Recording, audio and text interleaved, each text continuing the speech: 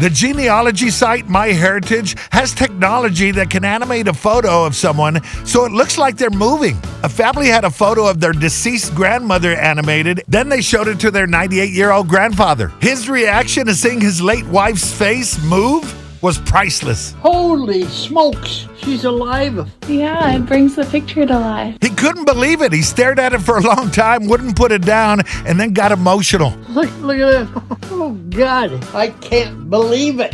It's her. Looking at the photo, the World War II veteran started reminiscing. He met his wife Lola after coming back from the war, and they got married. And she is still the love of his life today. This past November 23rd, we would have been married 75 years. And I still love her. I don't even know the wife, and I'm getting emotional. I want to give that man a hug.